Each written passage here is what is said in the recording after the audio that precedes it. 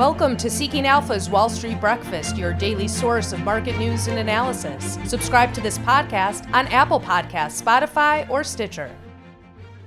Good morning. Today is Monday, April 4th, and I'm your host, Rena Sherbel. Our top stories today: Dimon sounds alarm, Lithuania cuts off Russian gas, and Starbucks founder takes reins as CEO. Leading today's news, JP Morgan CEO Jamie Dimon wrote in his annual letter to shareholders, which is a widely read letter in the business community, that the confluence of the dramatic stimulus-fueled recovery from the COVID-19 pandemic, the likely need for rapidly raising rates, and the required reversal of QE, as well as the war in Ukraine and sanctions on Russia, may be unprecedented. They present completely different circumstances than what we've experienced in the past and dramatically increase the risks ahead. While it is possible and hopeful that all of the events will have peaceful resolutions, we should prepare for the potential negative outcomes. The U.S. economy is strong, with the consumer in excellent financial shape on average and leverage among the lowest on record.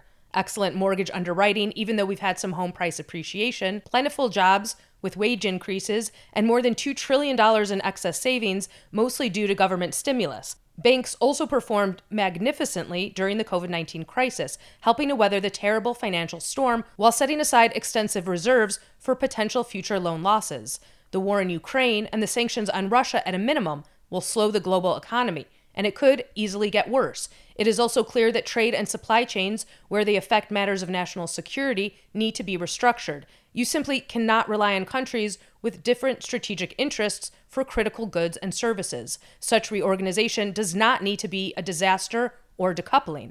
With thoughtful analysis and execution, it should be rational and orderly. This is in everyone's best interest. Dimon noted his disclaimer that I should remind the reader that we normally don't worry about or even try to predict normal fluctuations of the economy. In all times, we are prepared for difficult markets and severe recessions, as well as for unpredictable events, not only so we will survive them, but also so we can be there for our clients when they need us the most. However, sometimes there are powerful underlying structural trends that we must try to understand, since their impact can be so large, with widespread impact on many parts of human existence. In response to the invasion in Ukraine, over the weekend, Lithuania became the first EU nation to end imports of Russian gas completely. Their prime minister tweeted, "From now and so on, Lithuania won't be consuming a cubic centimeter of toxic Russian gas." The country has turned to liquefied natural gas for its energy needs after emphasizing energy security and opening an LNG terminal in 2014. Lithuania's president added, "If we can do it, the rest of Europe can do it too."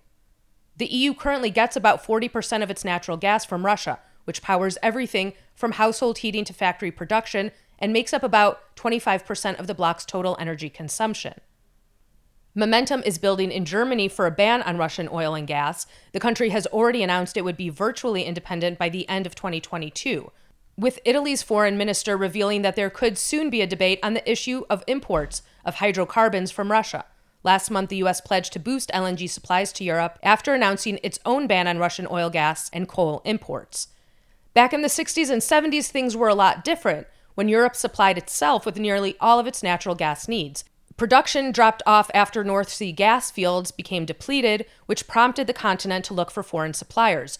Russia's reserves were larger and cheaper than any other nearby sources, so infrastructure and pipelines were built to easily connect the grids. Generating EU power from coal and nuclear has also been phased out in recent decades due to renewable energy goals and anti-nuclear movements. Baristas at Starbucks Reserve Roastery in New York City voted 46 to 36 in favor of forming a union as labor campaigns intensify across the country.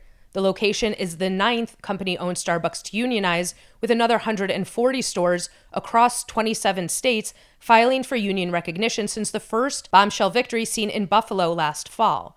To date, only one location that filed for elections has chosen against unionizing under Workers United, an affiliate of the Service Employees International Union. Today, former Starbucks CEO and founder Howard Schultz takes back the reins of the coffee chain for the third time after CEO Kevin Johnson announced his retirement on March 16th. In the past, Schultz has said no employee whom Starbucks calls partners has ever needed a representative and expressed his disappointment with unionization drives. Companies are often wary of unions as they can interfere with their autonomy and productivity, though Starbucks does have serious cash to keep fighting, with annual revenue last year of $29 billion. Schultz could also seek to shift the conversation, especially with Starbucks shares declining nearly 22% since the start of the year. He already has a town hall planned for Monday where he will likely discuss a focus on takeaway-oriented locations, higher costs, and the competition. In a press release early Monday, Schultz also suspended billions of dollars in share repurchases to free up cash to invest in cafes and employees. Schultz wrote, "I am returning to the company to work with all of you to design our next Starbucks, an evolution of our company deep with purpose where we each have agency and where we work together to create a positive impact in the world." The big wins in the restaurant industry, where there are almost no unions, are heating up organized labor and advocacy nationwide. On Friday, Amazon lost efforts to stop unionization at its JFK 8 warehouse on Staten Island, marking the first ever labor foothold at the retail giant's U.S. operations. President Biden promised to be the most pro-union president in American history, declaring on many occasions that unions built the middle class. In other corporate governance news, the Very Good Food announced that Mitchell Scott's employment as CEO has been terminated effective immediately. James Davison has resigned as Chief Research and Development Officer and as a board member effective April 1st, 2022. The company has temporarily created an executive committee consisting of senior executives from within the company to appoint a new CEO. Q4 and fiscal year 21 earnings are scheduled for April 6th. China's largest electric vehicle maker, BYD, said that as of last month, it stopped making combustion engine vehicles and now produces full electric and heavily electrified plug-in hybrid cars only. The company said in a statement filed to the Hong Kong Stock Exchange on Sunday, in the future, BYD will focus on pure electric and plug-in hybrids in the automobile sector. BYD will not completely stop making gasoline engines, since smaller, highly efficient engines will continue to be used in plug-in hybrid cars. Its move is in response to Beijing's pledge to boost green energy consumption to bring carbon emissions to a peak by 2030. The company also said in the statement it will continue providing comprehensive services and supplies of spare parts throughout the life cycle to existing fuel vehicle customers. Tesla is trading slightly higher in early action on Monday after the company delivered 310,000 vehicles in Q1 to miss the consensus mark of 312,000 vehicles.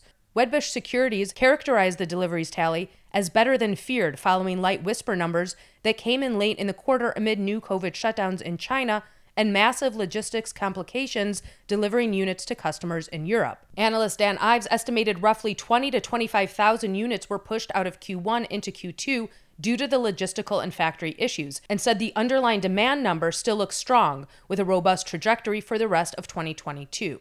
The firm maintained an outperform rating on Tesla and assigned a price target of $1,400 following the quarterly deliveries update.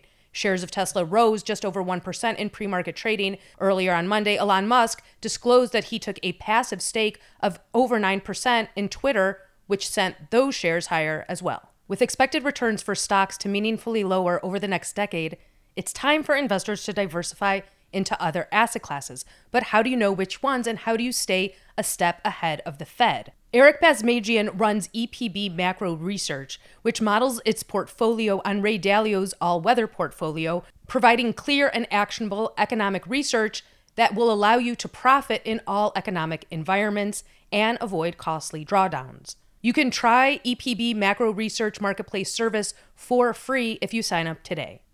As of 6:20 a.m. today, global markets are up. U.S. futures, the Dow was up 0.1%, S&P up 0.2%, and NASDAQ, yes, up 0.3%. Crude is down 0.4%, gold is up 0.4%, and Bitcoin is down 0.6%. The 10-year Treasury yield is up 2 basis points to 2.4%. Look for factory orders report at 10 a.m. Eastern. That concludes today's Wall Street Breakfast. Thank you for listening. For the best investment analysis and news on the web, go to seekingalpha.com. Subscribe to this podcast on Apple Podcasts, Spotify, or Stitcher. You can sign up for our other podcasts, the Cannabis Investing Podcast and Marketplace Roundtable Podcast, on those platforms as well. Have a wonderful day.